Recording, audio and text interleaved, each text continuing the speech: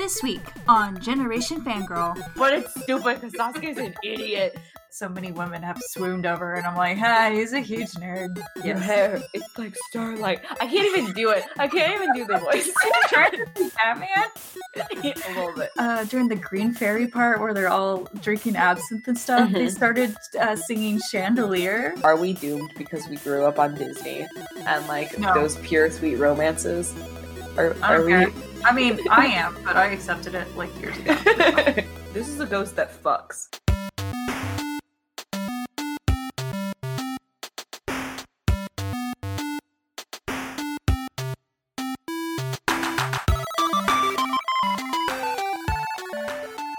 Welcome to Generation Fangirl with Peony and Caro. You were born in the 80s. And you were born in the 90s. And together we talk about Neopets and Tamagotchis and everything in between. I almost forgot that second one.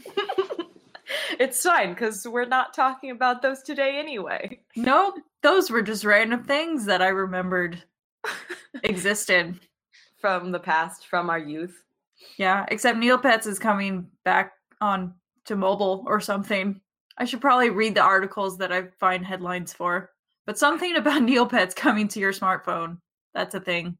See, I'm curious about what the draw for this new Neopets mobile app will be, because from my memory, it was the community that made me want to go back. I was very active in the role-playing community and the role-play boards and stuff, but I don't know if I would just get the app just to get free omelets for my pets, or I don't know, play the Wheel of Fortune. It's I don't know if I would be up for that unless all my other friends were also on Neopets. So I just Googled it real quick, and I mean, this is only the first article that showed up, and hopefully it's not true because I would feel really weird about it. But apparently they're moving from website to mobile. They're getting rid of the website. Mm-hmm. Yeah, and I'm like, no. It should be one of those ancient internet things that should just stay up, like the Space Jam website. Well, their entire, economic,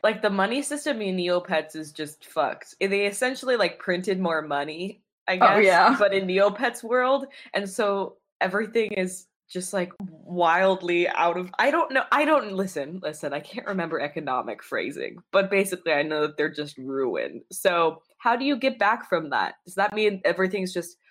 Okay, on the mobile app, can you sign into your own accounts then? Or do you have to, I don't know. But honestly, if they start slate clean and I can just work my way up to a fairy paintbrush again, that appeals to me. Yeah, but it still is just I feel bad about the website itself disappearing. No, we need to preserve that. That was a time capsule. Yeah, exactly. But who knows? Anyway, I haven't actually read up on it, so who knows what's actually happening. I should probably stop talking about it. What are we talking about today?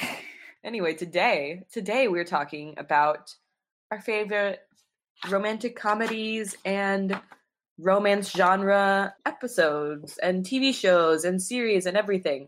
Yeah. A little special Valentine's episode. Yeah, because I know at one point we wanted to have an episode about OTPs and shipping, but shipping is a hellfire and very scary. Yes. So it's it wasn't going to be a very happy episode. Yes, it was going to be a very stressful, very bad episode of people being terrible to each other on the internet. I still want to do that, but for this episode, my vision is that it's not going to have the politics of shipping and shipping wars and the stress of that. Meanwhile, we are going to focus on the romance genre as we have experienced it and our favorites in that. And I would like to add to try and keep this list diverse if we can.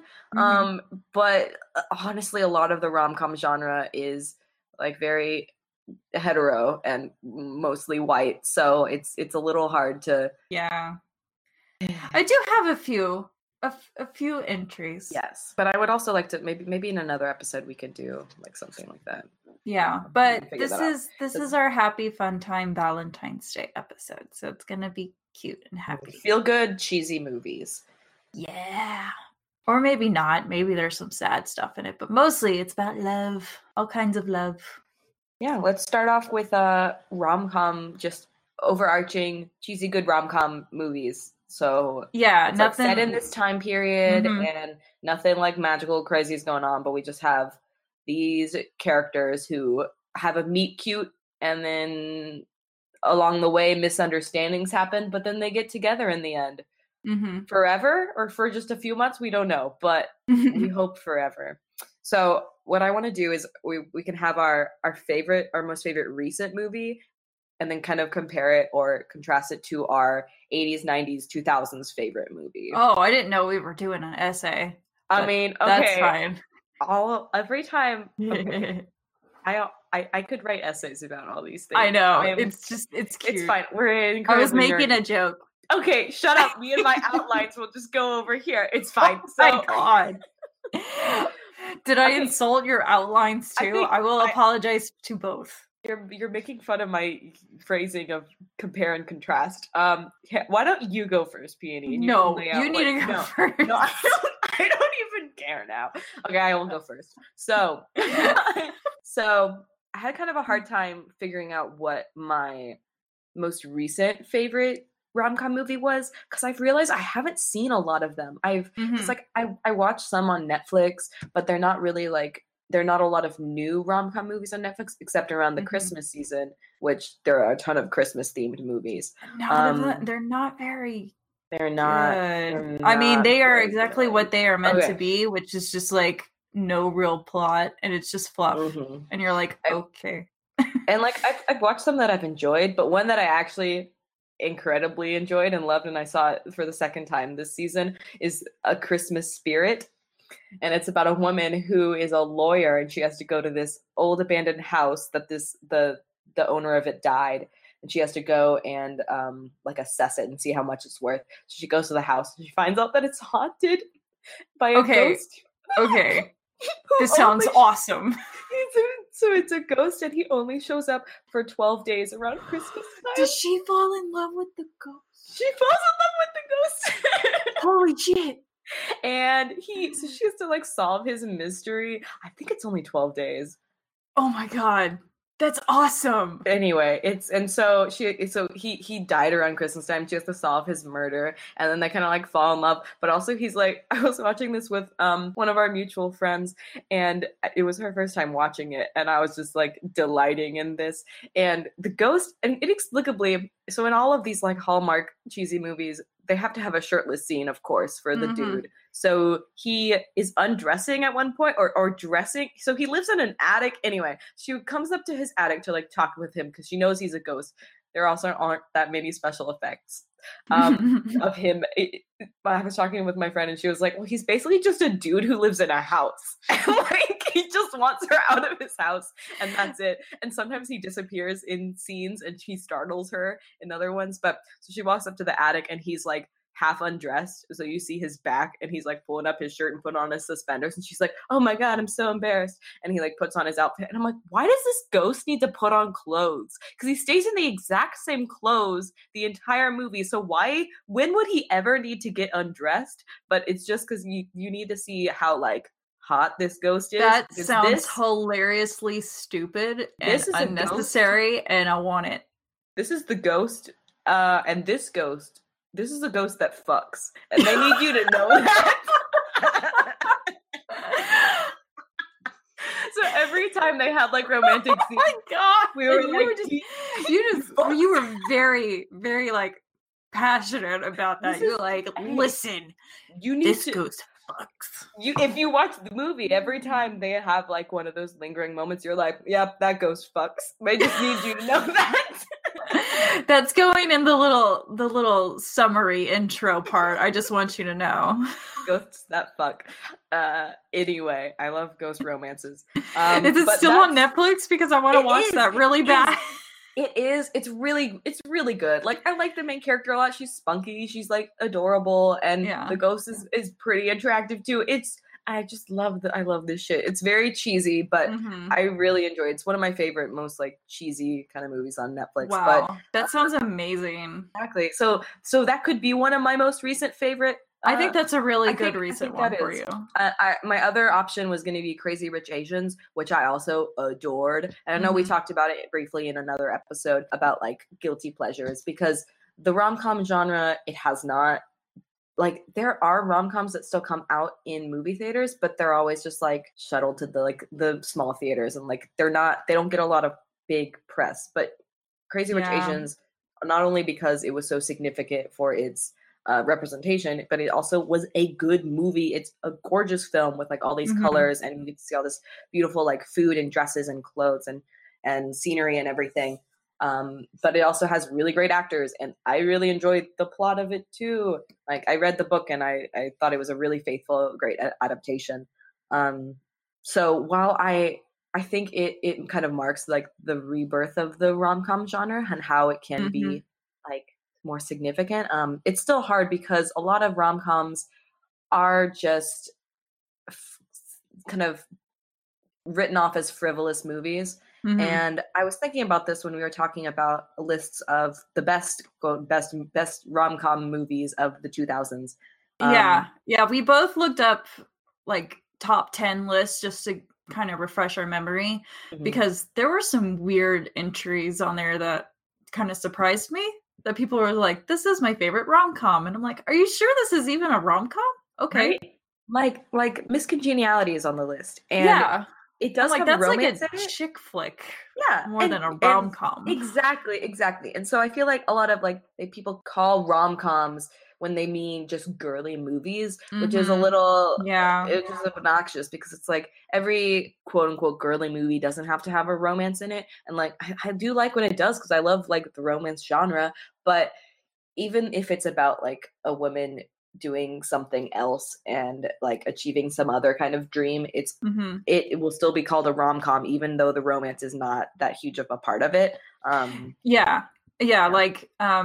Like Legally Blonde could be in that category too. For sure. And it's one of my favorite movies of all time, but it's not a rom-com. I mean, at least for me, like when I was picking my choices for these things that we're going to talk about, the criteria really for me was either like relationships or a relationship or love or something is kind of one of the main elements. It's not just like, like a story happens and then at the end a romance is there and you're like, okay, that's a side part of the story. It's not really rom-com, but sure. Exactly. So like when I was thinking of what movies of the 80s, 90s, 2000s, mostly they're the 2000s or 90s, because I am a 90s kid.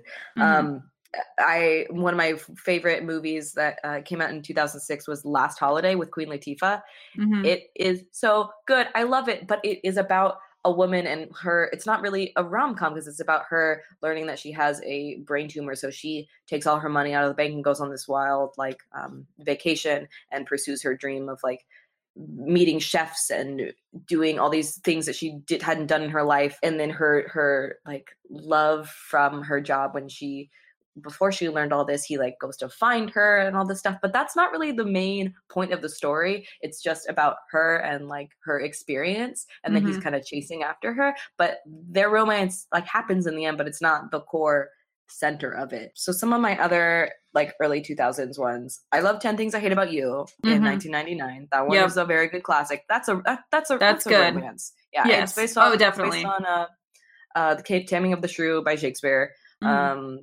It's like a romance play. And then 13 Going on 30, which is also a very good rom-com in 2004. I love that one with Jennifer Garner and Mark Ruffalo, and it's all like about her relationship and finding out who she wants to be. So it's still like that's like, definitely a rom-com, I think. And it's also honestly kind of a coming of age story, because she's technically a 13-year-old, like her spirit is. But I think one of my most favorite like early 2000s movies is Leap Year with Amy Adams, about a woman who goes to Ireland to propose to her boyfriend, because in Ireland on leap years the woman can propose to the man, and it's extremely like heteronormative, but it's also very cute and has really pretty scenes of Ireland and things.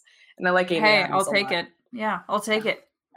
The only issue is that there's kind of a gruffness, an annoying thing between the male and the female leads, which with some cheesy rom-coms, like I can still love them while being aware that hey, he's kind of a dick to her. And like, I don't know if this sits well with me, but I can also think about it in terms of like, well, they're actually both really obnoxious people. So when they come together, they become better and they bicker, but that's their thing. It's hard to draw. It's hard to it's interesting to see like how some rom-coms age, because some do not age well at all. Yeah, so, that's actually what I'm gonna talk about. Perfect. Yeah, and if with Crazy Rich Asians, I'm glad that like this is the direction that rom-coms are kind of moving into. So I'm excited to see what is up next for that. And I think yours is very much in that positive feel-good vein. So my favorite recent movie, like I honestly haven't seen a lot of recent rom-coms, but my answer originally was I was going to say To All the Boys I Loved Before, because it is great. Like, I haven't read the book, but I watched it actually from your recommendation, and I was like, this is a great movie. And so I was going to use that, and I mean, it's still good.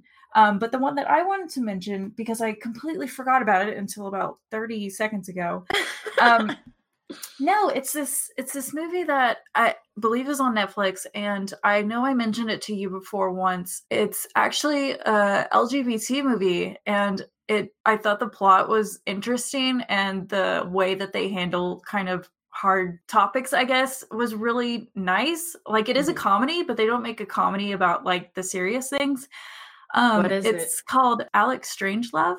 Oh, okay. And I haven't seen that. Yeah, and I don't know what it was. It's like I heard about it, and then I just got bored, and I saw it on Netflix, and I was like, okay, I'm going to check this out. And it's essentially about a guy, Alex, and he's a high schooler. I mean, it's a high schooler coming of age story.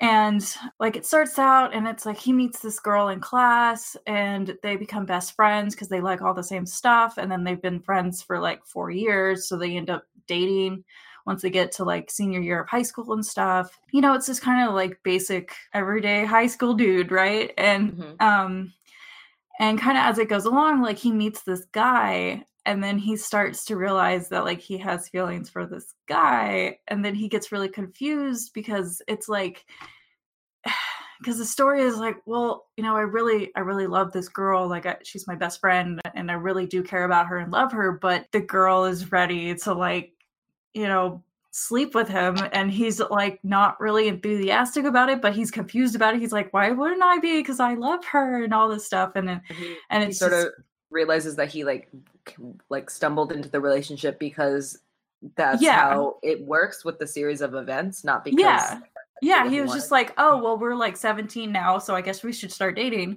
But it's like he really does care for the girlfriend character, but it's a different kind of love, I guess. And it's really interesting, and it has like a happy ending and all that stuff. But it's like, you know, like they have real arguments that make sense, and it's like it is a comedy, but it's not like there's not like haha gay jokes or anything in it, because it seems like a very honest movie of just different kinds of love, like romantic love and friendship love. And it's just, I was like, oh, this is such a sweet movie. Like I didn't expect it, and it was very good, and I definitely recommend it.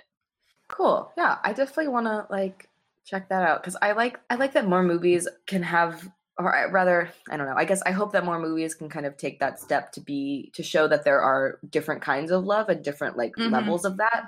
I'm watching this Netflix series right now called Sex Education. It has Gillian Anderson in it. And it's about like teens and high school, and it's wildly dramatized and funny, but I think it's really well written and has like pretty colors and stuff. But one of the main characters is like freaked out because he does not really have a sex drive, and he's like, what's wrong with me? And he's like 17 or 16 or whatever.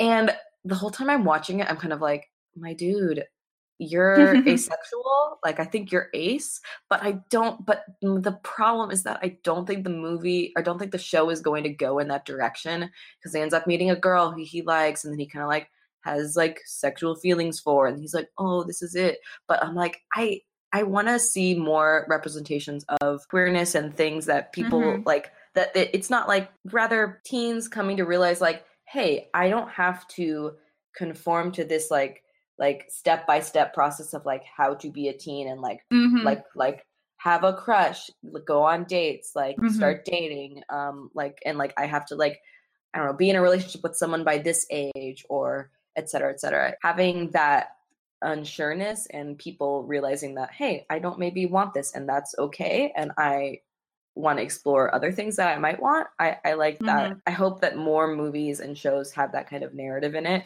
And I'm Yeah, glad that you and really like that movie because I wanna check yeah. it out now. I Yeah, was a little please do. anxious about it. Mhm. No, it's very good. I can't recommend it enough. It Cool. After I watched it, I would just had so many like fuzzy feelings for these little teenagers, Mhm. figuring things out, and it's all very natural. I feel like the actor, the main character, like he has chemistry with both like the girlfriend and also this guy Mhm. that he meets, and Cool. it's all very natural, and he doesn't like, I mean, he's like awkward or whatever, but he doesn't look, stereotypically gay or something, and Mhm. it's just something that like just kind of blossoms naturally over the movie, and I'm like, Yeah. this is nice. I like that it kind of from what you're telling me, it sounds like it's ambiguous, but in a way that it's like he's trying to figure it out. Like he doesn't have to be gay or straight or like Mhm. explicitly bi. He's just like, this is me and I'm figuring out what I like Yeah. want. Yeah. Yeah, because I Cool. mean, it just essentially is like, he started dating this girl that he was best friends with, and did I think they had like a YouTube channel or something in the beginning of their friendship and all this stuff, and it was just like they were hanging out every day, and it's like he obviously cared for her a lot, and it just ended up that like it wasn't like he didn't wasn't sexually attracted to her, but he still like loved her in a different way. And I think it's just important to see that, especially in high school. It's like Yes. you can love people in different ways, and Mhm. it was ah so good. I love how modern that is with that they had a YouTube channel. I'm like, Yeah. wow. That just pinpoints like ages the movie like so perfectly in its time. It's Hmm. so funny. But like it's very cool to see more exploration and I don't know, just more like a variety of stories in Hmm. new rom-com stuff rather than the mainstream things that we had in the 80s, 90s, 2000s.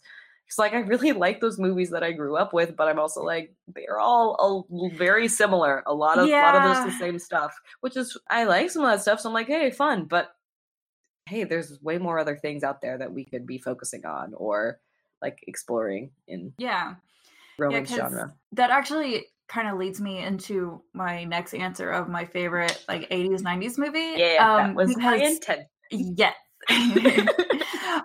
So I mean, I was born in the late 80s. I don't really remember the 80s, but I do have a fondness for 80s movies and 80s pop culture and stuff, because 80s movies, especially like teen movies and coming of age movies, it's slightly familiar to me and yet still very foreign because I wasn't a teenager in the 80s. But Yeah. like I remember a lot of like the remnants of the 80s and the early 90s and stuff. The problem is that as I got older, a lot of movies just do not age very well. And mostly what I'm thinking of is I love John Hughes movies, Uh-huh. but Yeah. yeah, they're like, yeah, they're classics. And then you watch them again, you're like, Oh my gosh, that mm. Molly Ringwald actually, Yes. the actress who she's the redhead in Breakfast Club and a lot of his other movies. Yeah. She wrote an article recently, maybe a handful of months ago, about how she is now a mother and she actually is also still acting, which is very cool. It's fun to see her in different shows. But she wrote an article about She is on Riverdale. how, yeah, she's the mom. It's wonderful. Um, she is a mother of I think a preteen right now, and Hmm. she wrote an article about how she came to terms with the idea that her child might see the Breakfast Club now Hmm. and how she would want them to see it and how it's very different. So especially in like the Me Too era, there is this one scene where she's like sitting at her desk and I guess the teacher comes in. I can't quite remember, but the bad boy that she ends up like ending up with is underneath Hmm. the table hiding and he like she's wearing a skirt and he like sticks his face like in between her knees and like there's like a panty shot and it's very something that would be extremely like gross and wrong now and also like is looking back at it. So Yeah. specifically like talking about that scene, she wrote an article about it and how it's just the perspective, the optics of it have maybe not shifted, but definitely like come into focus. Yeah, so it's just like some things just do not age well, Mhm. and it's important to be able to take that with a grain of salt, and like especially when Yeah. those movies are so idealized. Yeah, it's like I still have a lot of fondness for a lot of those movies. Like if you just take away all the not so good moments, like there are moments that I still love about it Oh and yeah, like classic yeah, things about it, but like I can still acknowledge like, hey, those movies aren't as great as I remember them for because they were sure. actually a mess. But I do have one movie that is from the 80s that I don't remember really any problems with, and I saw it pretty recently. And it's kind of the same way that I like Alex Strangelove, and that it feels very real. It doesn't feel like the characters are tropes or anything, or very 80s or anything. And it's the movie Say Anything, which Oh is a lot of people remember it as the movie with the scene where the guy has the boombox. yeah, I almost said that. I almost said, hey, yeah, But the Boombox movie. yes, but no, that because like I'd always known about that moment, and I never actually knew the movie behind it, and so I watched it, and because you see that and you think like, oh, the guy like totally screwed up, and she dumped him, and now he's trying to get her back or whatever, and it's actually not like that at all. I mean, it's kind of a typical, oh, he's kind of a like he's not a loser, but he's kind of an underachiever, and she's like the valedictorian, and she's like super smart and going abroad to college or something, and she's very ambitious and all that stuff, but they're both very awkward teenagers, and so like their little romance that they have is very sweet and very cute, because like she's one of those characters where she's very beautiful, but no, she's very shy because like guys don't really talk to her and stuff, and he finally like kind of starts talking to her, and it's very cute, but it's the main obstacle is like her dad or whatever. Her dad's like, you don't have time for a boyfriend, you have all these like things you have to do for college and all this stuff, and so like they kind of break up or whatever because she feels pressured that she just doesn't have time for a boyfriend and all this stuff. And so that's why he started playing that song outside of her bedroom. And it's very sweet. And like there's never a moment where like he does anything that's super creepy or like a jerk or anything. And I was like, oh, finally, like I don't have to feel bad rooting for him because he does something Yeah. horrible. There are so many male leads in like mainstream rom-coms that are just assholes, or just Mm-hmm. like, I'm like, why am I supposed to like this person at all? Actually, the other night I watched PS I Love You, which I like Gerard Butler all right. So I was like, oh, this is on Netflix, I'll watch it. It does not age super well. Some of it is good, Yeah. but like very quickly there was like a transphobic joke in the beginning of it, or rather it's like I'm just like, I'm uncomfortable. And then one of the characters that she's like maybe gonna end up with is just like jerk, who's just like, he's like rude, and there's Mm-hmm. just like some mental health things that I'm like, okay, side eyes. Mm-hmm. It's a lot anyway, but I'm like, why are these like men, I don't like them. They're not even nice. They're just like Mm-hmm. smarmy, and it's very upsetting. And like, while I am kind of like, okay, how typical, the like valedictorian versus loser boy. Like it's never like the loser girl and the valedictorian boy. Mm-hmm. Typically, because either it's like the jock and the like shy, awkward girl, but she's actually like hot on the inside or whatever. Anyway, rom-coms are littered with tons of like cliches that are not often very good, but you can still like some of those stories if they're done well, like two cute Mm-hmm. awkward kids. I haven't seen Say Anything, but after hearing you talk about it, I'm like, maybe I wanna watch it. Yeah, and it's not very long. It's a pretty short little movie. And I just remember like whenever they would have, arguments or whatever to create the conflict of the plot, they were very understandable arguments. Mhm. Like nobody really came off as a jerk. It was just kind of like awkward situations and, Oh my and gosh. teenagers. And I was like, okay, this like I understand Yes. both sides to this. So it Especially just with felt like a very teenagers. and it just felt like a very real relationship. And it was just really nice. And I like I said, it's been a few years, but I just distinctly remember watching it and being like, oh, I don't feel so grimy watching this as I do if I watch, 16 Candles again, which I really can't watch anymore because it's too bad. I actually, God, okay, you mentioning that like sent me back in time. I had never seen it in my youth, but I watched it with one of my great old like babysitters who is very close to my age. She's only about 8 years older than me or so. But I remember watching it in high school because it was one of her favorites growing up, and we watched it and we were just like, oh boy, that doesn't age well at all. And there are also some really gross scenes, and I'm just like, what the fuck? There was also like nudity at some point, and I'm like, oh my God. I remember being shocked because I was in high school, and also like these people are supposed to be high schoolers. I think it's like the girls in the locker room or something, and they're showering, and I'm just like, what the fuck? Right? And I'm like, these are supposed to be underage girls also. Anyway, it's just a whole smorgasbord of a mess. Yeah, I mean, like I said, I love the 80s. I have a very soft spot for it, but they definitely had a different sense of humor and entertainment that doesn't work anymore. A sense of what was okay and what was like not too far, which is now it's just like optics, perspective, like anyway. Things change. I think that Say Anything is fantastic and not problematic, and that song In Your Eyes is a very sweet song, and I'm just like, is it in Your Eyes by Peter Gabriel? Yep.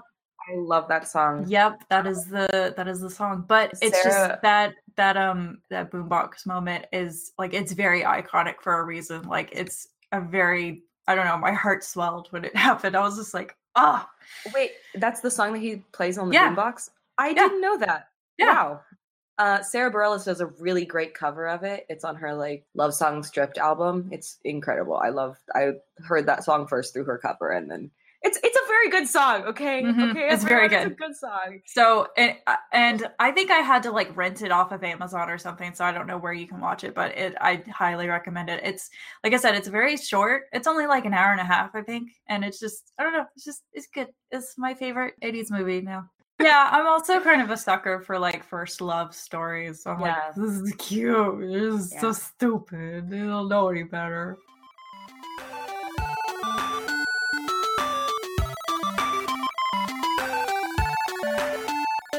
I think that actually is a bit of a segue into what I wanted to bring up with anime and manga romances, because I love like the sweet, soft, like first love genre. I was trying to figure out what my favorite romances in anime and manga were.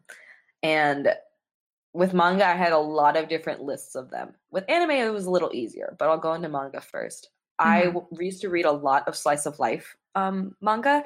Oh, yeah. Like just a ton. And starting with like, okay, I believe in the past I considered Peach Girl a slice of life, but really it's a soap I was opera. thinking about that the other day. I was like, what manga did I read? I just read a lot of Peach Girl.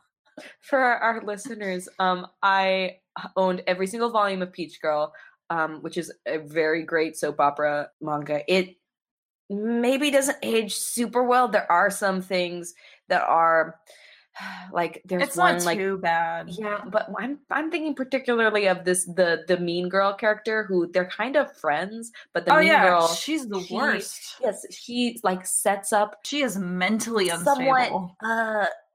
She sets up like non-con. I'm just gonna say like rape attempts for the main character that don't happen, but it's like she set them up. Like she sent a gigolo to her house. Anyway, it's like a whole thing, and it's like. Or gigolo. I think that was the first time I read that word, gigolo, was in that manga. Anyway. Gigolo.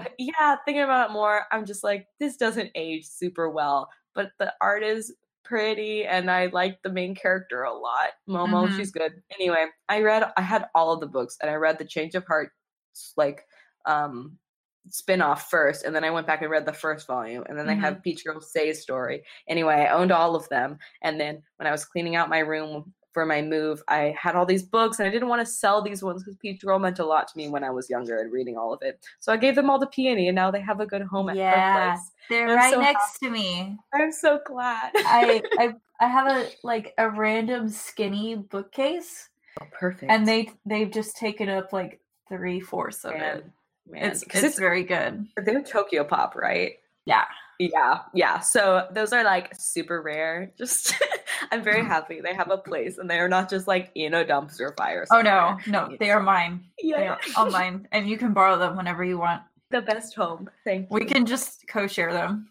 Yes, I love Peach Girl a lot. But that being said, but it's not really a romance. Because it's like, ooh, it's a love triangle, but it's not like a romance really. It's just it's just a soap opera drama. But my favorite romance of manga were more of like the actual slice of life things. So first that came to mind was Honey and Clover, which doesn't focus so much on the romance of it. I don't know if you've read it or watched it, but it's also an anime. It has 2 seasons of anime, and then it has a live action movie, and the live action movie is really good. It cuts off, like it ends kind of in the middle of the manga series, but if you read the whole series all the way through, I think it has a really satisfying ending that also kind of mentions like it finally answers the question of why is it called Honey and Clover. That's revealed in literally the last or second to last chapter, but it's about these kids at art school, and it focuses around five friends, and they're 2 girls and 3 boys, and I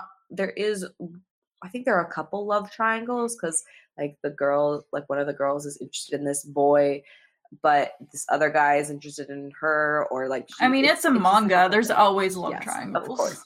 And it has like 2 very specific ones. But there's this one very talented young artist and the boy who is struggling to be an artist, but he's really more of an architecture kid.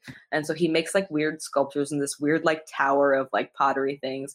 And the people are like, what is this weird tower? And he gets so distressed with something that's happening that he destroys the tower. And then all the people are like, oh my gosh, what a fabulous performance piece. He built up this tower and then he destroyed it. It's incredibly hilariously art schooly. And so the girl is like, one of the main characters is a prodigy, so she's always being lauded for her work, but she doesn't have that many friends and she has a hard time interacting with people. But people are always like, you're going to be a genius, you're going to be like the next really big artist, but she crumbles under that pressure. It's a wonderful and very slow, sweet romance. Kind of goes over the kids and their different like stages of their life in their art school. So it's like has that romance aspect, but it doesn't wholly focus on that. It's really more of like character studies. But my other 2 series that I want to bring up one is called Sprout and one is called Strobe Edge. Sprout is one I've never heard of either of those. I am so happy. They're both very slice of life. Sprout, even more so. It's about this girl who her father loses his job, so he opens up their house as a boarding house, and this boy from her school starts living there. It's a little bit Marmalade Boy-y. In Marmalade Boy, have you heard of Marmalade Boy? Yeah. Side note? Okay. It's about these 2 like kids who they have parents, and their parents both get divorced and then marry each other's spouses, and then they all decide to live together in one big house. Oh, you haven't? No. Did you know about this? That's Marmalade Boy. So she realizes that she sounds now has vaguely familiar. Yeah, so because I think someone tried to get me onto that, and I was like, nope. It's just like it's a mess, and I believe the tagline was they put the fun in dysfunctional, and it's just like what? That sounds right. It's wild. And then it turns out that like maybe he's a bastard child of someone else or whatever. She starts to fall in love with him. It's wild. That's not one of my favorites. Like, I'm not really your stepbrother. Yay. Right? Even though like they are, it's weird. It's strange. But in Sprout, it's kind of just about this girl who she is in, quote, the spring of her life. And all of her friends are like, oh, you are in this perfect era, like you're dating this like older boy, it's all going so well for you. But she doesn't really think so. She's like, okay, I'm not sure how I feel about this. And she starts to have feelings for this other boy that she meets, and kind of exploring like it's a nice like sweet coming of age story. It actually has a lot of similarities, and so that's Sprout by Atsuko Nanba.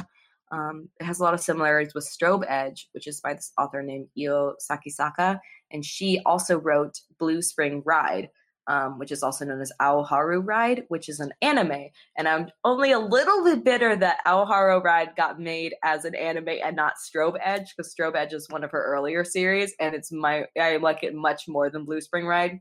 In Strobe Edge, it's about this girl who just started dating this boy who was her best friend, and all of her friends are like, oh, you're so in love, like, look at you with him, like, you guys must be in love, and all this stuff. And she says, oh, I guess I am in love. I guess this is what love feels like, because she's never felt it before. So it's kind of an assumption of, oh, this must very be anime, right. Very very much like, oh, this is what I should want. This is what I guess I want, right?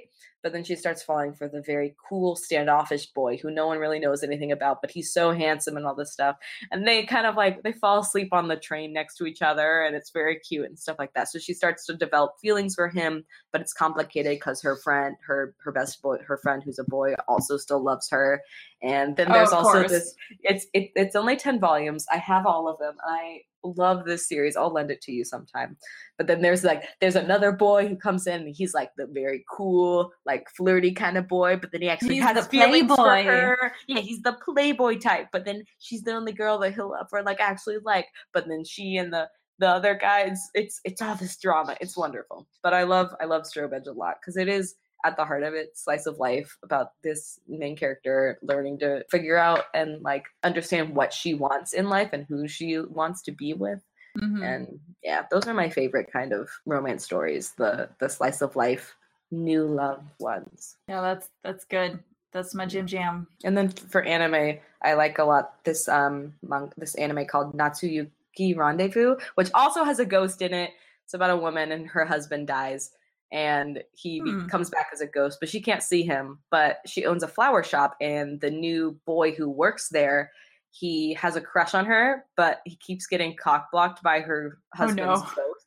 Oh no! That's basically it. And he also like sounds hilarious though. It's very cute, and the woman, the wife the woman he has a crush on, she has really short pixie cut hair, which is very cute and unusual for a anime series. I feel like or any kind of like rom-com, you don't really see the female character with really short hair, but she's wonderful, and it's very fairy tale like as well. Mm-hmm. So I love, that's a very good show. It's only 12 episodes, so I recommend it. And then of course like Studio Ghibli movies, but we can get into that later. Well, I mean, it's just so funny because I completely forgot about Ghibli movies until you mentioned it. And I was just like, oh, they have the best romances. They're just, they're so pure, and they become their best versions of themselves when they're together. But it's not about the romance. It's about helping the other person and becoming better people together. And I think that's just always been one of Miyazaki's storytelling goals. Because I know he's talked about that a lot. Like he's talked about like how sometimes he gets frustrated where if he has a male character and a female character, he feels pressured that they should get together. And it's like, sometimes you can be better people and not be romantically involved. Yeah. And I was like, yeah, that's good. That's good. And tell him, Miyazaki. I love that. Because often they get together, but not necessarily in a romance way.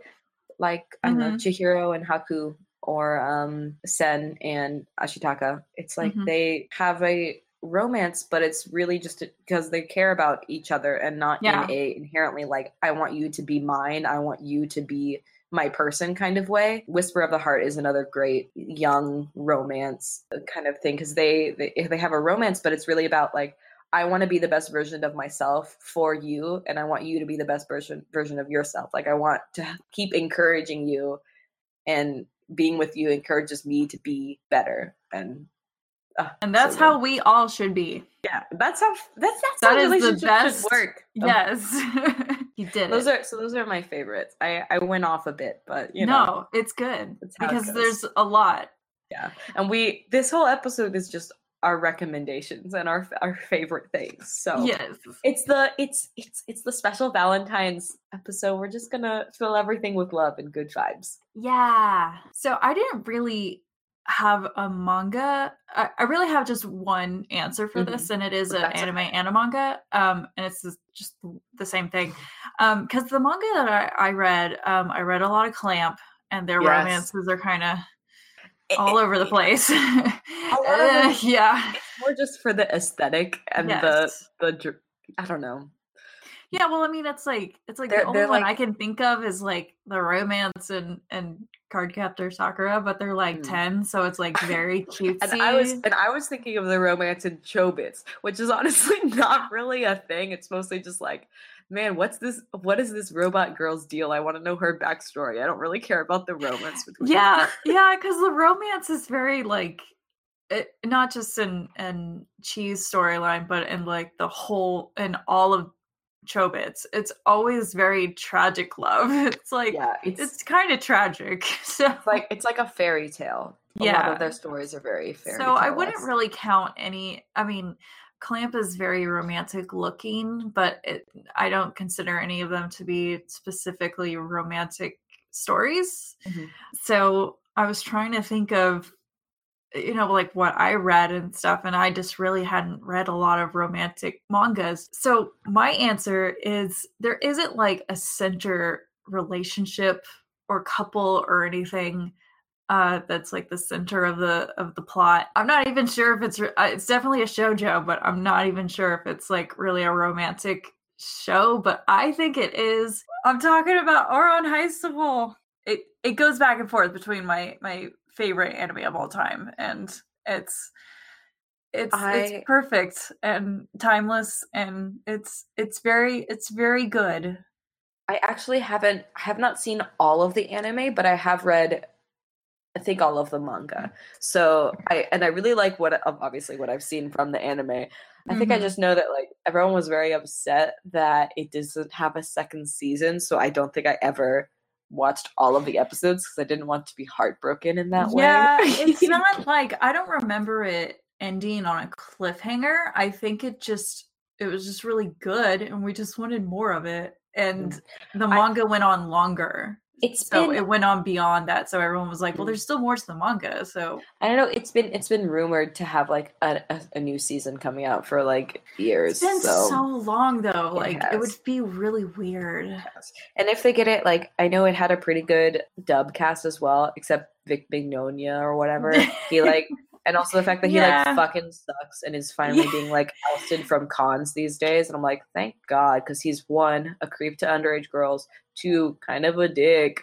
And it's just like he has a lot of Yeah, I don't want to hear him like trying to be all seductive and stuff. It's just not something I want in my Don't soil my Ouran High School host club. I really love the ending of that manga. I don't know. Have you read it all, the manga?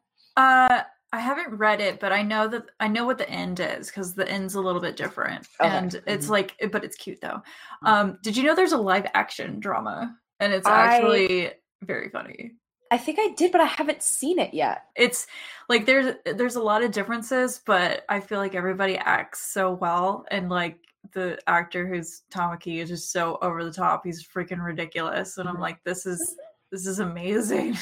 Yeah, that is. I say it's a romantic anime because it's very cute. It's definitely very like solidly like a rom-com because like everyone's in love with her or like she's like it's not a reverse harem. About and it's not always about like her romance, but it is like they are a host club. They are meant to like bring out romance in situations and stuff like that. Yeah, wow, that's a really solid like good rom-com. And I know. It's just literally just thinking about it reminded me of two other rom-com mangas that I also love. But I'll let you finish your thing before. No, that's it. That's my one thing. Okay. I love Ouran High School Host Club, and that author actually. Okay, this is the third one that I just thought of. That author has another series called Millennium Snow. That's a vampire romance. It's very good, and the fucking fantastic thing about this series is that it came out before Ouran High School, and she had 2 volumes released, and they were published in Tokyo Pop, at least in America. And so it's just 2, and it's really good, but also very weird. There's one weird scene where that she has stated that she regrets writing it. Oh no. How so there's this girl and she has a terminal illness. I think she has some form of cancer and she is going to die soon. But she meets this boy who is a vampire. Anyway. And he's like, I got you. He's not.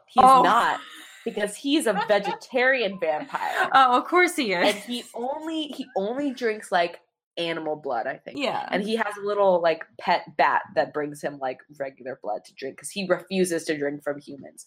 So she finds out that this boy is a vampire and she's like, you gotta turn me, please. Like, yes, you're my solution.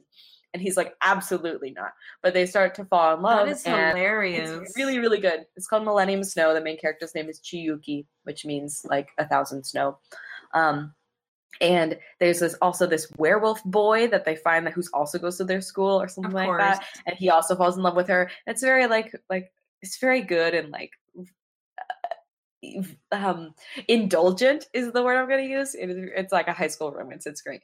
But there's this one weird scene where like she has a cousin who hates her seeing this boy, so he kind of acts as a obstacle in their relationship. There's this one weird scene where he takes his like cousin and like he like ties her to a chair and it's like you can't leave, and he basically sort of like kidnaps her and like the vampire has to go save her. It's really weird. So the author is like, this is a mistake. But so after she had started that series, she got into Ouran High School Host Club, and that launched off. And it's very funny because in some of the Ouran volumes, she mentions at the back of the page, and it's kind of like the author's notes, and she'll have little sketches. She actually drew the old vampire character. This was literally like over 5 years later, and just said like, I'm still thinking about these characters or whatever.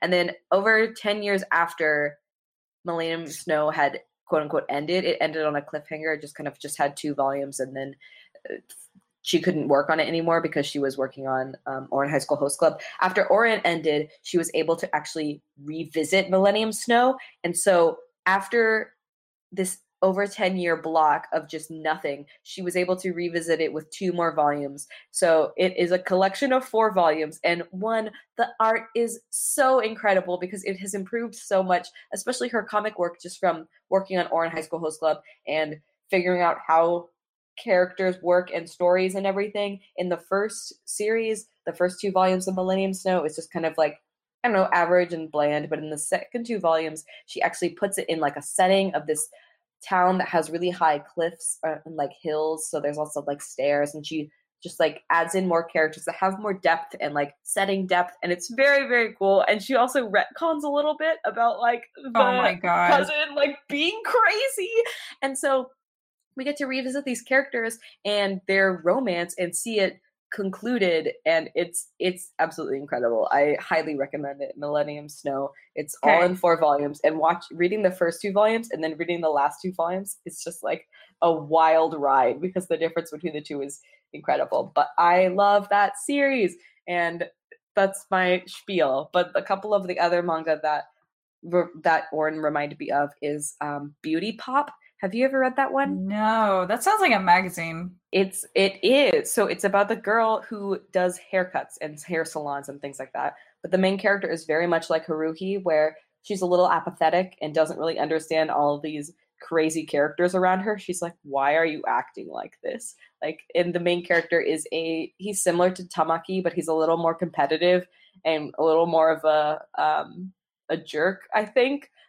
Instead of more like he's not as flirty, but he's also a hairstylist. I don't know, at their school, I guess they have really popular kids who cut hair and are like salonists for a living, but she actually comes in, she can give really great haircuts, and there's this club that does makeovers, and they're like, you can't be part of us, and then she like shows them up and sit with us. It's just there's a whole thing. And then so the boy who is her rival ends up becoming her love interest, and it's wild. But it ends similarly to Ouran High School, and I won't really spoil that, but it's a very cute, like crazy rom-com. One of my other favorite rom-coms that I can't believe it had slipped my mind is Lovecom, which is called Lovely Complex. Have you watched it or read it? No, I've never heard of that one either. Are you serious? Oh my god. So okay, you need to watch the anime. At least watch the anime. The anime is very good. I think it's only 1 season. They also have a live action movie that's very good, but it's called Lovecom, and it's about these 2 characters, the tallest girl in the class and the shortest boy in the class, and they're kind of like both very funny people, and all their lives, like throughout their school history, they've been kind of put together because people are like, oh, you look so funny together because he's so short and you're so tall, and together he makes her look even taller and she makes him look even shorter. So they kind of become a comedy duo, sort of, where they bicker all the time and make fun of each other and are kind of class clowns together. So people in their class call them like the comedy duo because they're so funny. But then they each fall in love with different people, and then they kind of become each other's wingmen and slowly realize that they kind of have feelings for each other, but it's hard to fully fall in love because they know like how they look next to each other, and they don't know like if that's what they want. It's very good. Love-com. Watch it. So those are the two that reminded me of that. Wow. Mm-hmm. They're very much like comedy over the romance aspect, but still really solid. Those are my sort of romances, though. Mm-hmm. The silly comedies, because like manga's crazy. They come up with the craziest plot lines.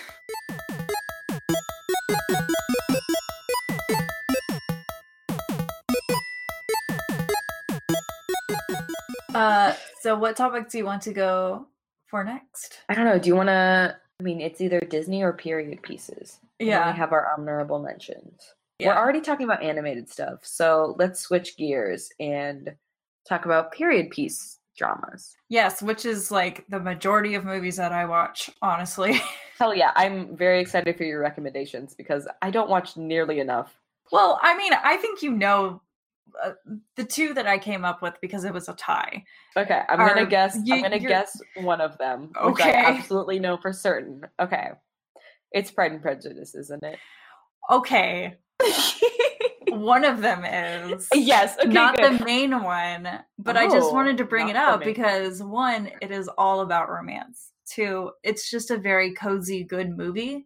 Like it's just it's beautiful, and like everyone does a great job acting, and like I've never actually read the book, but I've just Oh really? Yeah, it's just one of those books that I just never it's because it's, you know, I feel like I would need like notes to go along with it so I could get all the jokes and stuff and get why like this thing that they did was like scandalous or something, because it's a totally different culture and stuff. I bet you could find something with footnotes, but it's definitely the kind of book that if you did not read it in high school or college, maybe, I don't think you would have much opportunity unless you were very into the Victorian novels. Yeah.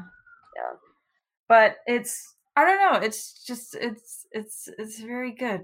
I just wanted to mention it. Yeah, it's one of my, I call it my comfy movie. Mm-hmm. It's just one of those movies that you watch when it's like had a long day and it's raining and you don't have to be anywhere, so you just get cozy and you just watch it and you're like, yes. It's definitely one of those movies that I can just watch like as many times. It's not one that I get tired of. I really love that movie because it's incredibly romantic and well done and very iconic. Mm-hmm. It's great. I love Mr. Darcy, obviously, and I love Elizabeth and how like spunky and crazy she is. And they both have just such Pride and Prejudice. Gosh. Oh, you said the name of the movie. Have you seen that the web series, the Lizzie Diaries, the Lizzie Bennet Diaries? No. Oh, really? You should watch those. Okay. It was made by Hank Green, I believe, who is the of John Green and Hank Green, the Vlogbrothers. I remember I watched them when they were coming out.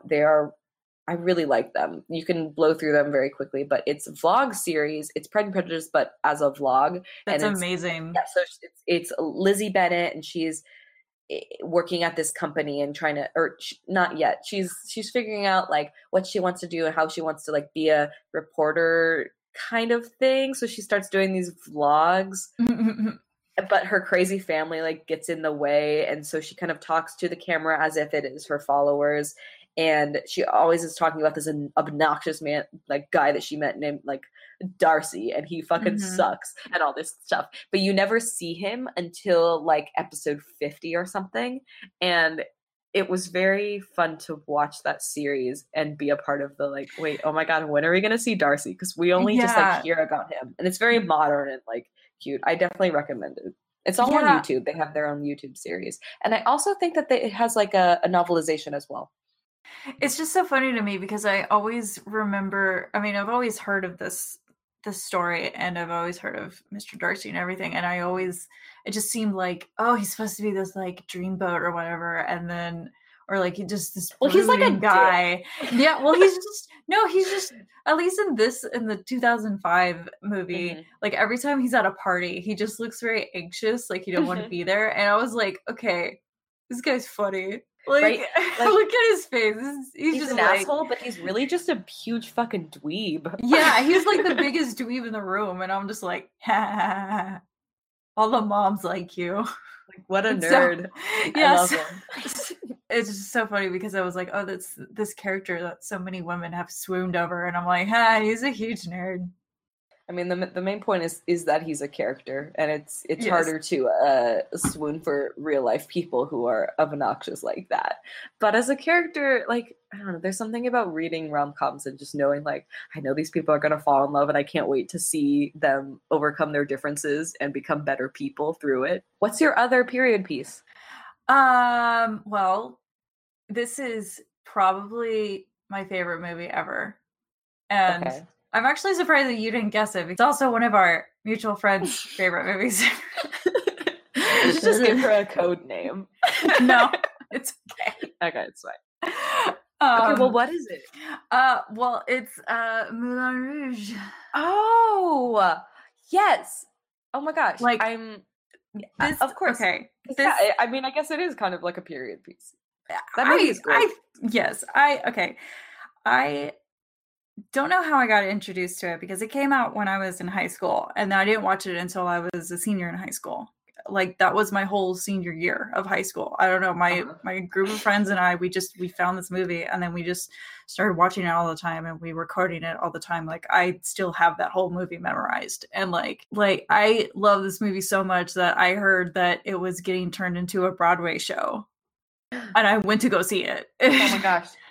How was and it that? It was good. Oh, I love all those songs. So good. Like, I can't wait for them to, because they did do changes and stuff, but like I kind of agreed with the changes. I thought it was, I like the changes a little bit, and like they updated all the songs that they used. They still had like a lot of the classic stuff, yeah, but like they had like when they during the Green Fairy part where they're all drinking absinthe and stuff, they started singing Chandelier, but like in a French accent, and they had all I loved that. They had this oh God, they had like, I can't wait for them to come out with a Broadway recording of it, because they had this amazing, like, it had kind of a like a Latin, kind of in the same way that Roxanne had kind of a like tango Latin twist to it. They had that with song. Oh, well, yeah, of course. But they had one with Bad Romance and Toxic, like mashed up together. Yes, and I was just like, my soul left my body. I was just like, this was worth every dollar. I love that. I'm seeing that at like an Alamo screening in a couple weeks with some coworkers. I saw that. I'm so excited to see it again. Like, it's that.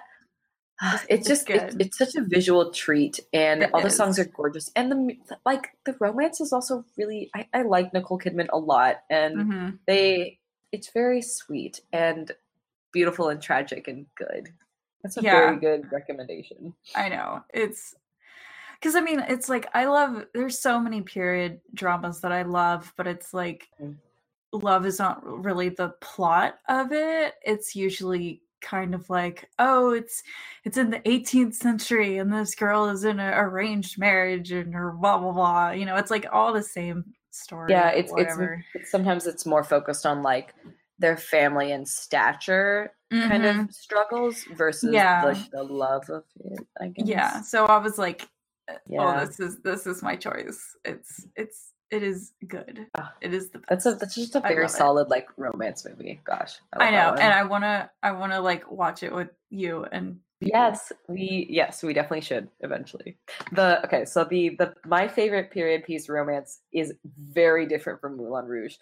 And I don't think you've heard of it. It is on Netflix, however, and I highly recommend it. It's a mini series called North and South. Have you heard of it?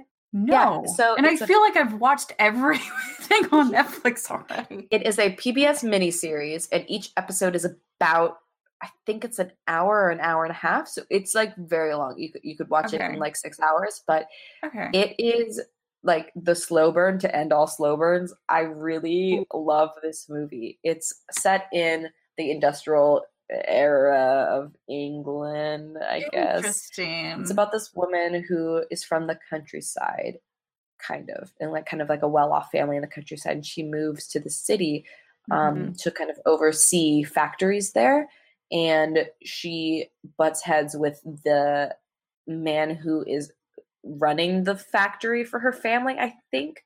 And it's a little bit confusing sometimes just because of like what are their jobs, what's their structure, because it's not like London, it's not a big city, it's kind of a small, lesser known one, at least in I guess period pieces that make it to America. But they hate each other at first and then slowly learn to respect each other and then fall in love. And the way that their romance unfolds is very unexpected because it doesn't have a clear, like, they don't have a meet cute. They don't have cute things that happen throughout the story. It's just very much like them struggling in their own way for their various things. It has a lot of class struggles as well, because I think she's pretty well off, but she's also kind of advocating for the workers in the factories. And I don't know that much about the history of that time period, so that's why it's a little bit confusing sometimes. But the more I watch it, the more I like catch things that I thought I missed before. But again, the two of them have this undeniable attraction to each other, similar to like Pride and Prejudice, Elizabeth and Darcy kind of thing. So I really recommend it. It's very good. And Richard Armitage is in it. He plays the guy. He does a really good job. He's the guy. Yeah, he's the guy. He's the man. And the woman, the female actress, I don't know her name, but it's very good though. It's great, and I love it. I'm just really surprised that I haven't seen it at all. Yeah, because I've watched so much.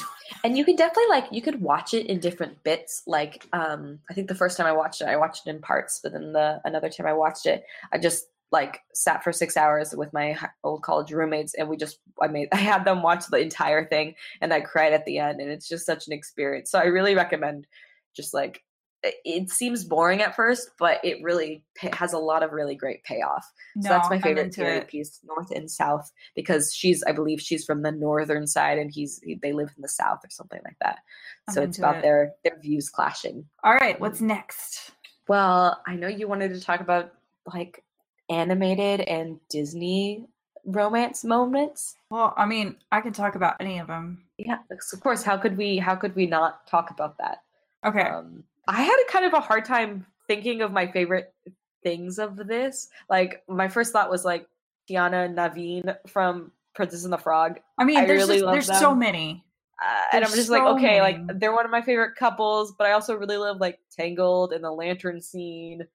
Yeah, I'm these are good. And then animated moments, and Ghibli's very good. I love honestly, Hal and Sophie in the flower fields is one of the most romantic scenes in animated movies. I don't know. I'm kind of scattered about it, as I don't know what to pick. There's just a lot of good things, but I want to know your thoughts. Well, for me, I mean, I also have a million that I love, but if I had to pick one, yeah, it'd be a lantern scene, because it's just it's okay. Okay, listen. If I were ever to get married, I would not have a super blown out themed wedding, but I would put tiny bits of Tangled in there. Tiny little bit, no one would know. I don't think I'd have lanterns in there, but it's just it's the colors are so amazing, and just the setting is very romantic. I love that you say this, because I feel the same way about my future wedding, but with Labyrinth, I'm listen, okay, I don't have to dress up in Sarah's Labyrinth ball gown dress, and my spouse doesn't have to be in Jarrett's blue velvet coat tails. But that reception, that would be amazing, though. That reception, though, if I can, that reception is gonna be a ball. My dreams. But yes, the Tangled lantern scene is so wonderful. I think that movie is just very, it doesn't have any loose ends. It's very it fits so well, and it's very well constructed. I love that. And I liked them together when I was watching it, but not until the lantern scene was I this is beautiful. And the way that they look at each other, and the way that he looks at her. Yeah, I was going to say, it's the way that he looks at her, because she's looking up at he's just oh man. And then she looks at him, and was ha. That scene is so good. It's very good. I'm trying to think of more. When I was a kid, I always really liked the carpet ride scenes in Aladdin. That was always very very pretty, just with the stars and everything. I'm just like, oh man, yeah. Some really good love songs. Like I love in The Princess and the Frog, they don't really have a love song together. Sort of, they have Ma Belle Evangeline, which is the Firefly is singing to like his love, the star, and then he kind of like is singing, and they're singing like to each other. Sort of, that I love that song too. It's very romantic. Yeah, like I don't blame people for having like Disney stuff in their wedding. I'm like, dude, there's just so much. It's all good. But I'm like, my brain is just fast forwarding through like every Disney movie ever. And I'm just like, I know, and I'm thinking about like in Mulan and Shang and how perfect they are together. Just like lots of good pairs. Yeah, like I'm trying to think. Like in the original Cinderella, and their little dance scene, because they're all alone, and it's just it's very sweet, because like she doesn't know who he is, and I'm like, oh, this is so nice. Like a lot of people really like the ballroom scene in Beauty and the Beast, and I'm just like, I'm just tired of it. I mean, it's like, yes, it's good, but I'm like, I feel like everybody has like done something with it. I'm just like, I'm tired. That's fair. It's so gorgeous though. Like it is. Still, whenever I think of that movie, I think of watching it on a rainy night when I was maybe like 7 years old on my couch in like this old house that we used to live in, and then it was raining so much that the power went out, like on one of those scenes. But I love, it takes me back. And Cinderella, like the song, "The Dream Is a Wish Your Heart Makes" is very good. Yeah, like one of my actually my favorite one is "So This Is Love." I love that one. Yeah, that's what I'm talking about. Like that one, that little scene. And the song from Sleeping Beauty that she sings in the forest. Yeah. What is that one called? Once Upon a Dream. Yes, Once Upon a Dream, and So This Is Love. It's set to Tchaikovsky and all that stuff. And yeah, like that's like one of my like top 3 favorite Disney movies, and I just love everything about Sleeping Beauty. Which one's Sleeping Beauty? Yeah, because like first off, best prince, he's the best. Like he fights a dragon. I mean, like, come on. Okay, He's interesting. He's dream boy. Counterpoint: have you seen Naveen's dimples though? Have you seen his dimples? You can have them. It's fine. I'm sorry, but these are the facts. I understand. I'm just like, I just love everything about that movie. But like, I don't know. It's so weird because like them meeting in the forest and Sleeping Beauty is like, it just looks so romantic and everything. But then at the same time, like, you cannot do that in real life. It would be very creepy. I mean, yeah. Okay. Listen, let us just think about these cute Disney romances and not have to focus on real life. We know they're not real. So, okay, like this is what happens when you turn 30. Everything is bad. Suddenly there's a switch in your brain and you're like, oh god. Right. I mean, like I didn't want to bring this up, but like, are we doomed because we grew up on Disney and like those pure sweet romances? Are we? I mean, I am, but I accepted it like years ago. Yeah, but I think that's all my Disney. That's good. I mean, I put animated too, because like you can, but Disney's so good at all the romantic stuff. It's hard to think of other things. Well, like I said, I think Ghibli has a lot of. Ghibli's got a very good repertoire, but it's different sometimes because a lot of those characters are younger as well. But I think like Hal and Sophie are. Yeah, they're really like the only like adult romantic couple I can think of, except for his like later movies that I haven't seen. But like, I can't remember. Oh, it's okay. The newer ones that I haven't seen. The newer ones. I like Porco Rosso a lot too. It doesn't really have like that much romance in it. But Howl's Moving Castle is maybe that's why I like it so much because like, the more I watch it, the more I'm just like romantic. Oh, it's so cute. And it's funny because I actually have not seen the subtitle of that. I've only seen it in the dub. Oh, really? You've only seen the Christian Bale version? Look. He's very good at it. I mean, okay, listen, I'm not knocking the dub. I think the dub is very good. It's hilarious that it's Christian Bale. It's still very good, but I can't believe you haven't seen the sub though. I mean, just like it's also very good. Like I think the subs are always generally good, but that's hilarious.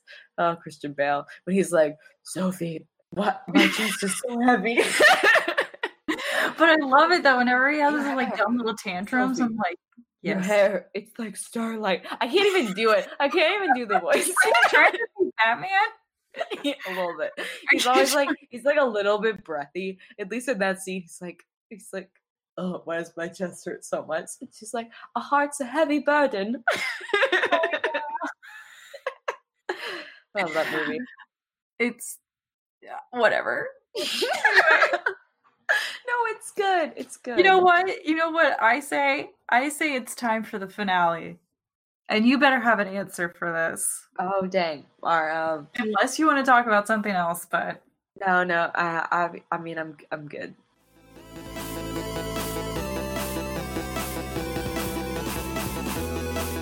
Well, I did want to give because this might be your answer. I wanted to give a quick shout out to one of my favorite like animated couples, but they might be your OTP, so I don't want to. So basically, I already told you mine.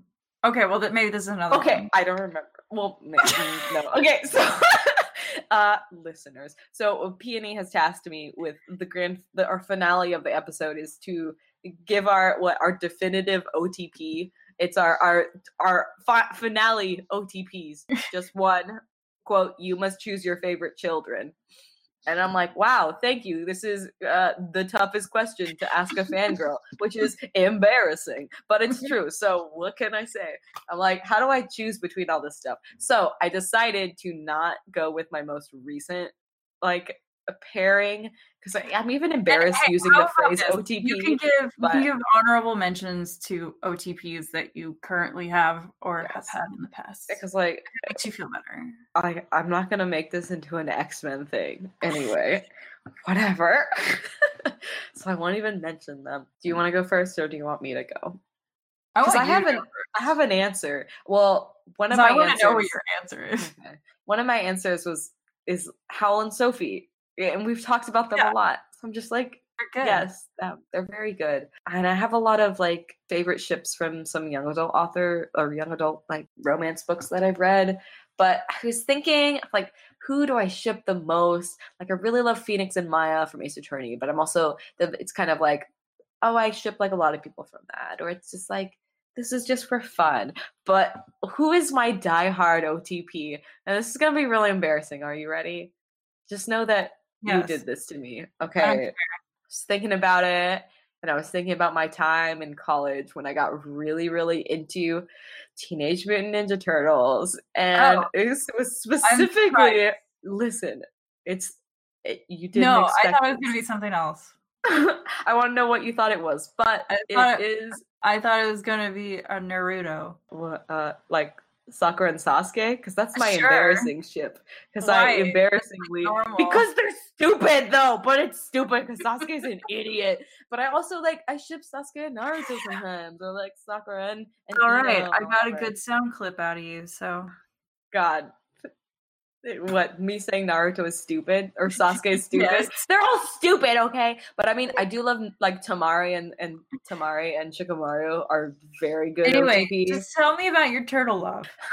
I'm trying to avoid it. So Leonardo and Karai, who is the daughter of the Shredder. Anyway, they're very good, and I was just thinking about it, and I just I ship them a lot to the point that I would be upset if people ship them with other people.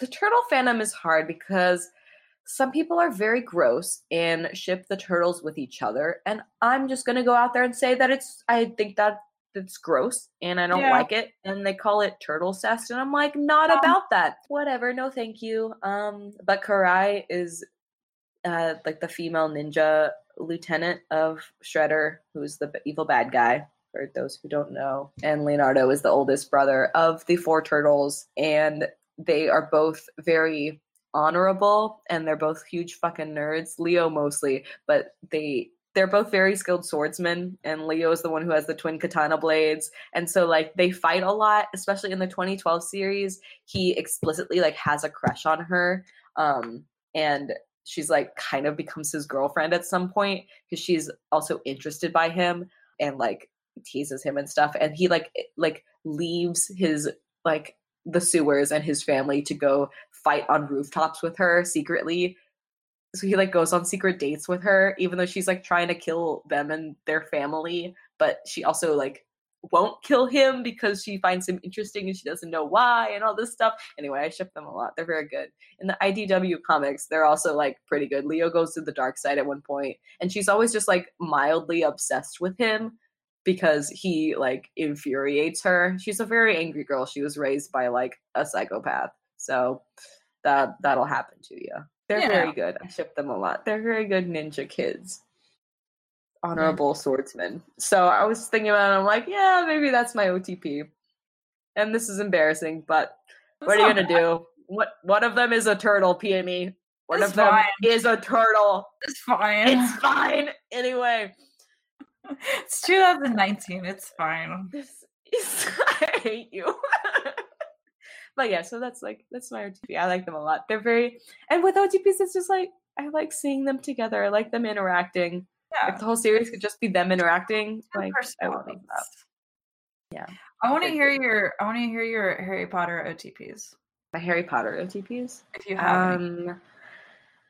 I always sort of liked Luna and Harry, I guess. Me too. Yeah. Okay. All right.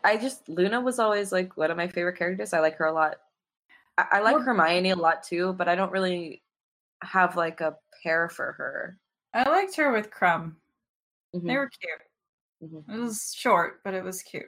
Yeah, I forgot about that. I will die on that hill because it was cute. From the new movies, I really like the Queenie and the Baker boy. Oh yeah, Baker man. I have not seen the sequel. I haven't either because it's trash. Okay. Stuff happens, I think. I mean, I've seen stuff happens and it's from working it anyway. But I liked them. I thought they were cute. I thought that it was stupid that Newt and Tina had like a romance. I thought that was dumb. Yeah, I don't know. Especially like it felt very forced in the first movie, and then in the second movie, he's like obsessed with her at one point. I don't know. It's weird. I'm just like, it is weird. I don't know. I also like definitely headcanon him as like Ace. So I'm like, this sounds fake, but okay. Or at least like, I mean, he's like Arrow. So I'm like, sounds fake, but okay, whatever. I mean, the whole point is that like he's awkward around people. Yeah, and they're like, oh, let's give him a girlfriend because all these awkward boys need girlfriends. Whatever. Who's your OTP? Who's your OTP to end OTPs? My OTP means a lot. How many times can we say OTPs? OTP. Who is it? I must know. You already know. Oh wait, I do know. Okay, we'll tell everyone else.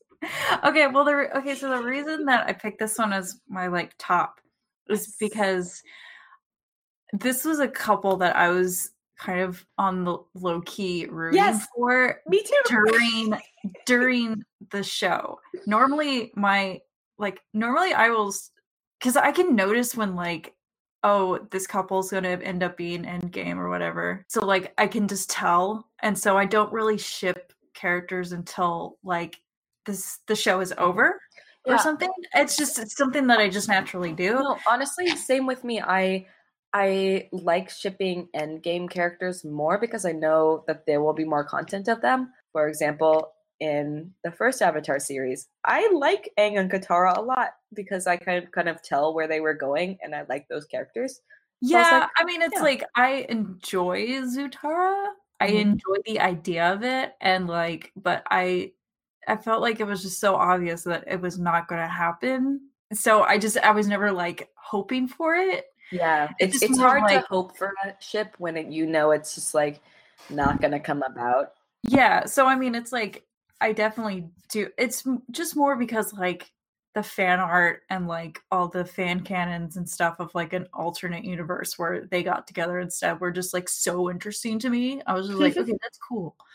I like that. But it wasn't something that I was doing while the show was airing. But in the sequel series, my OTP became canon. It was really shocking. Obviously, we are talking about Legend of Korra and Asami, who I fucking adore. They were the couple that I was going to bring up earlier. And I was like, wait, that is your OTP. Yes. Because, okay, this is how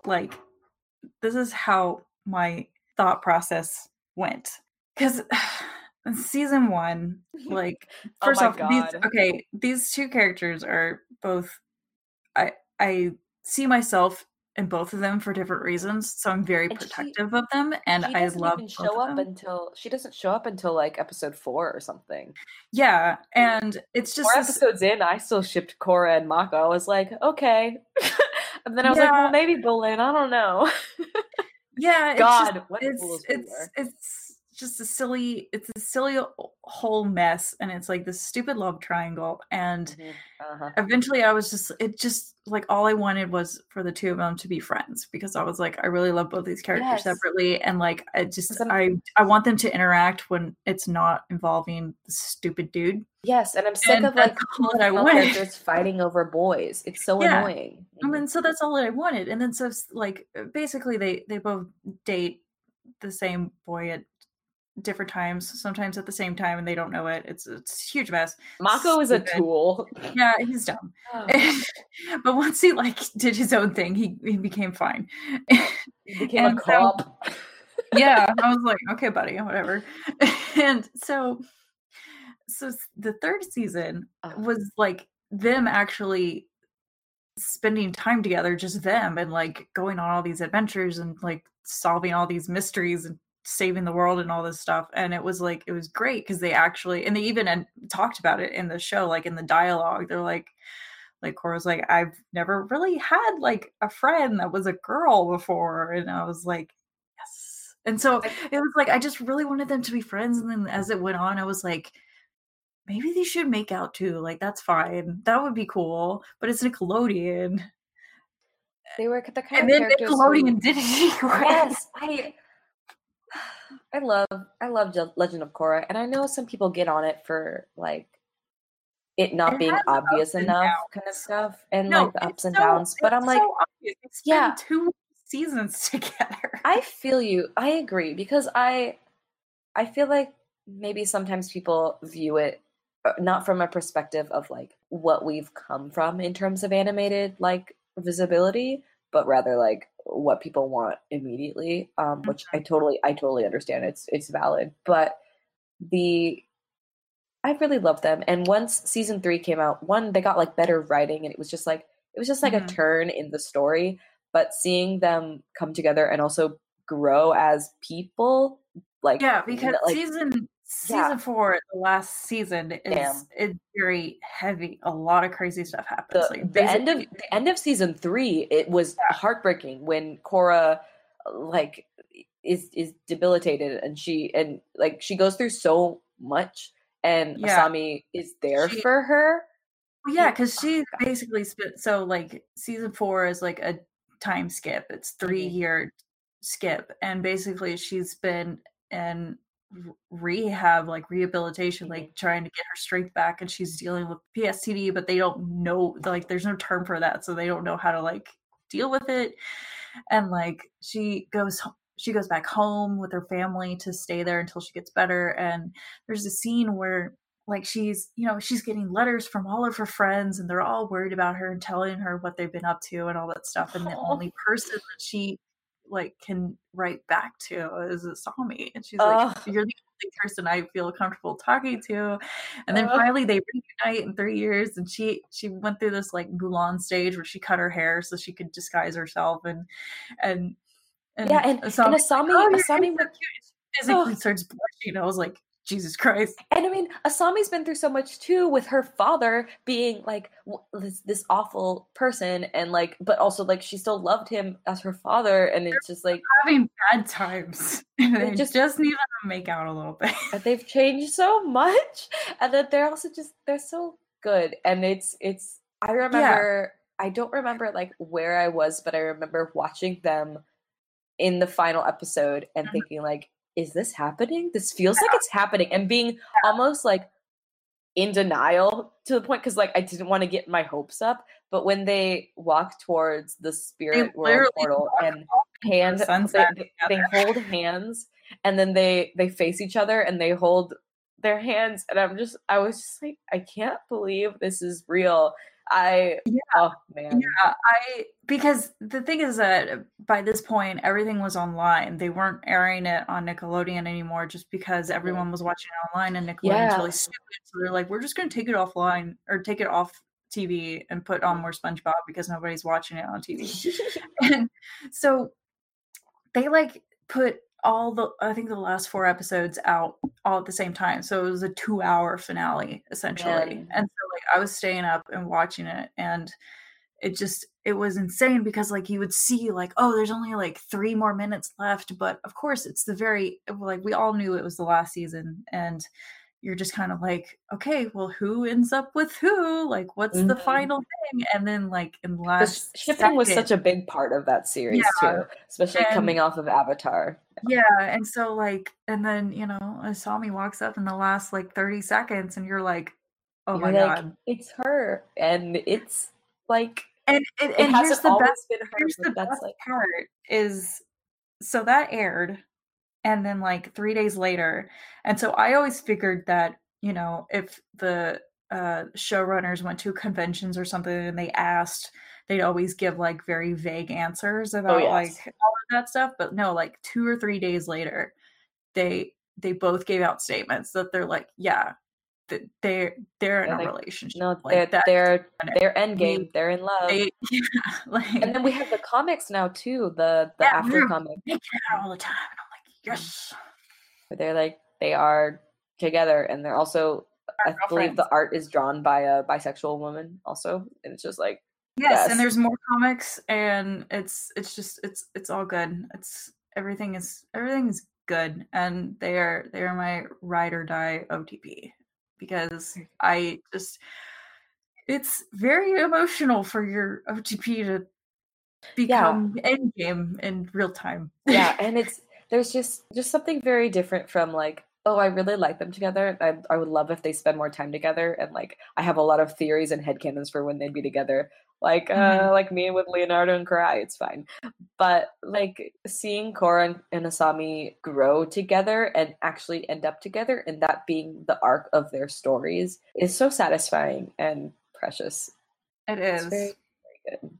Man, gosh, season 3 and 4 are so good. I loved those seasons. Yeah, because like season 2 is a mess, and I tell people, I'm like, look, I know it's annoying for people to be like, oh, it gets better, but it's like, it really does. It's like really season 2 sucks because they didn't know they were making a season 2, but like 3 and 4 are so satisfying. And like season 1 is a very good like setup and setup of the world in terms of like what like the vibe is. Like they're like 20s themed and all this stuff, but everyone is still very much, they're young characters. Korra makes awful decisions, and like she's brash and kind of annoying, but like so are all the other characters because they're all young and they don't know stuff yet. But seeing them grow, and especially in season 3 where like Korra and Asami get to like go off on their own and like Scooby Squad, it's just so good. Meanwhile, it's always very funny though. It's always kind of been like Mako's like, well, I guess I'm gonna be a cop now. Well, my 2 ex-girlfriends are dating each other. He's always a little bit awkward. Yeah. It's okay, Mako. It's okay, my boy. He's always kind of like, well, what are you wearing? Why is your outfit so asymmetrical, huh? Like, I just want to pat his dumb head and be like, there. It's okay. It's okay, my boy. I love that you keep calling him my boy, like you're some old grandpa. You're like, oh, Mako, my boy. Oh, Mako. It's all right, my boy. Your time will come. I started to enjoy him when he was having weird cop adventures. I was like, man, you're dumb, and I love it. I was like, you're stupid. You're funny. You're funny. When they stopped taking him so seriously, I think we started liking him more. It was good. And Korrasami, and it's also just the gift that keeps on giving with the comics. Just keep coming back. We just get more and more of them. It's so good. They're very good. Also, I've cosplayed both of them, so yes, cosplay your OTP. Yes. You know what I mean? I think Avatar's one of the only series that I adore, that whole series, but I haven't cosplayed from it. It's hard. It's almost like too precious that I can't decide who I would be. I know everyone sometimes. Maybe Suki. I like Suki a lot from the first series. You would make a cute Suki. You'd make a cute Ty Lee too. Oh, thank you. She's bananas. I don't know if I have the energy for her in my old age now. I'll figure out somebody for you to cosplay, and we'll cosplay them together. It'll be good. I would love that. Because I'm always down for more Avatar cosplay, like all the time. Constantly. Man, this has been a good conversation because now I just want to go back and watch more Korra and watch more Avatar. I know. I want to rewatch Oran and I want to read Millennium Snow and that weird ghost movie you talked about. The Spirit of Christmas. Wait, yeah, I want to or is watch it? right It's now. either It's either the Spirit of Christmas or a Christmas Spirit. It's one of those. I don't remember, but if you search that, you'll find it on Netflix. Life finds a way. I'll find it. Yeah. As we were talking, I just like kept thinking of more things, so I want to quick drop some other recommendations, I guess. Yeah, real quick. Also, She's the Man is a really great rom-com. Yes. I really like that movie. I think it ages pretty well. I rewatched it recently. I don't think it could be made nowadays, but I think that it's not terrible. Yeah. Because it has a lot of interesting like things to say about gender and gender expression, I think, but it doesn't quite go there all the time. It doesn't quite get there yet, but anyway. And then there's this movie called Saving Face, which is it's a movie about a Chinese American girl who she's a lesbian and she moves back in with her mother, but is trying to like keep from her mother her relationship, like keep it a secret. Meanwhile, her mother is pregnant but is a single mom, and so they're like, who's the baby daddy? And so it's kind of a scandal. So it has two romances going on, the mother and her mysterious like baby daddy, and then the main character and her girlfriend. And that's very good. I've seen it a couple of times. I haven't seen it in a while, but I really liked it. And then Kate and Leopold, which is a time travel romance. And that was going to be mine if we talked about time travel stuff. And I won't get into it, but it has Hugh Jackman in it and Meg Ryan. He's a fancy man. And it's incredible. It's very good. A very fancy man. Yes, and he's the man from the past, and he apparently like his character like invented the elevator. So when he comes back to when he time travels because he jumps off a bridge, it's fine. So he jumps off a bridge and comes to the future, and then elevators start to break because he invented elevators in the past and named them after his butler named Otis. Which is why all the elevators say Otis on them. So then elevators start to break and they're like, oh no, we have to get him back to the present. It's very good. There's another time travel movie called Time Traveler, which was made in 2010, and it's part of the Girl Who Leapt Through Time series. It's also a very cute, like, mystery romance kind of thing with time travel. There are a lot of rom-com movies with time travel. Isn't that strange? Yeah, time travel is I'm here for it. I love time travel movies, but I'm like, why are there so many romance time travel movies? Curious. I don't know, because then you can have modern day stuff, but also fancy men and fancy clothes. True. There's Time Traveler's Wife and About Time, which both have Rachel McAdams in them, but they're more modern day time travel. It's not like a time travel man from the past. Oh my gosh, time travel movies are basically just like ghost romance movies, except the person isn't dead. Changed my mind. I have one that's kind of I have one that's kind of it's not really a rom-com, it's like a drama, but like it involves time, but is it really time travel? What is it? Age of Adeline? Yes! Oh my gosh, I love that movie. It's so good. I sort of consider that time travel, sort of. I mean, it's not really time travel, but it's like one of those immortality ones. They had this show called Timeless, which is about this guy who was immortal. I think it was canceled after a season. Sounds silly. I've seen a lot of time travel and like immortality kind of shows. Yeah. So many good. I'm happy with this episode because now I have a whole bunch of recommendations from you, and I think you have a lot from me. So that's good. It's sort of just been like a hodgepodge of like, here's a bunch of things that I enjoy that have romance in them. That's okay. And we should talk about them more. Everybody's always embarrassed by them. I agree. We should have marathons. Like I love romance like novels and movies and shows and stuff like that. That would be good. We should definitely have a marathon. Yes. Okay. Well, do you wanna call it? I think I've said all I need to say, which We've was said a lot. And I'm so proud of us. So much. But I'm also productive. But yeah, happy early Valentine's Day. Happy Valentine's Day episode. Yeah. I'm excited. Well, this is I'm perfect. excited for the candy. This is a good way to spend like a Valentine's Day. I think watching the good sappy stuff. There's so many bad, stupid romances out there that I'm really happy that we have. It's the best to get recommendations of good things from people. Yeah, we should all watch something next week. Actually, I could do next week, but in 2 weeks I'm at Katsucon. Well, no, I meant like next week as in Valentine's week. Yeah, Valentine's week I'm at Katsucon. Really? I thought it was the next weekend. Oh God, I wish I had more time. Oh, never mind. I thought it was the end of February, not the middle. Katsucon starts on the 15th, so I'm leaving on the 14th. Yikes! Well, watch something on the plane. Yeah, maybe. I might just like sleep on the plane. That works too. Yeah, maybe I'll watch like I don't know. I don't think they'd have Say Anything on the plane. It's kind of an old movie. No, I don't think so. More off air. I will find after we're done recording. I will find it for you. Oh, please, yes. And then you can just have it in your pocket. Yes. And then when you watch Millennium Snow, let me know how you enjoy it. Because I love. Oh, so nostalgic. Well, thanks everyone for listening. I hope you all have a good Valentine's Day. Even if you don't have a Valentine, it's okay. You can be your own Valentine, and you can still watch cheesy movies whenever you want. Valentine's Day is stupid, but this has been a fun excuse to talk about goopy, cheesy romance stories that we love. Yeah. All I'm saying is, it's just a random Thursday. It's fine. But if you do have a Valentine, you should at least say that you like them. Let them know. And if you don't, it's fine. We're going to get candy on the 15th, and it's going to be delicious. Thanks for listening, and stay magical. Stay magical. Bye. Bye.